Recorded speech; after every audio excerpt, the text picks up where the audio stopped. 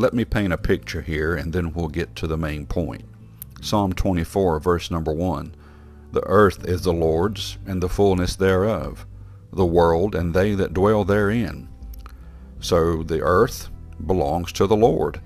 All of it, it says, the fullness of it, and the world and all the people. We all belong to Him. Every ounce of this world, this earth, all of creation. Genesis, it's the creation story. We know it, and we live it. We tell it to others. We know that He created everything. So if He created it, He controls it. Now, one particular thing about His creation, the water, the oceans, the seas, but the particular rivers, how they flow.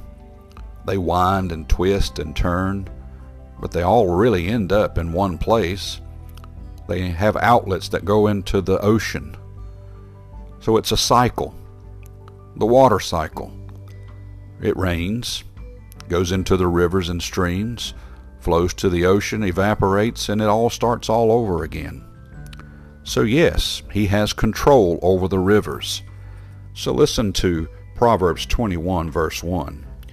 The king's heart is in the hand of the Lord, as the rivers of water. He turneth it whithersoever He will. This says that as He controls the rivers, He also controls the king's heart. It says the king's heart is in the hand of the Lord, and He turns it whithersoever He wills. So when we step back and look at all that's going on in this world, it says that He raises up kings and He takes out kings, and that the leaders of this world, they're under His divine control.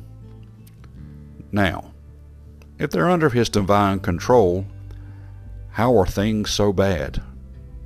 How are things so out of order? Why are they not listening to Him? Why are they not following after Him? I take you back to Pharaoh. Pharaoh didn't follow after the Lord. Moses did, and Aaron did, and the people of Israel believed in God.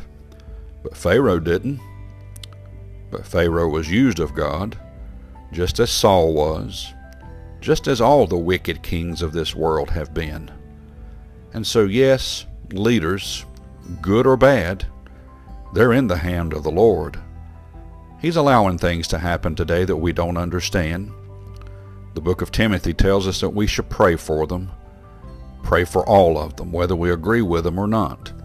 Understanding this, that the Lord is not taken by surprise by what they're doing. He's sovereign, and He knows. Don't be so concerned about what's happening in the world today. Leave it in God's hands.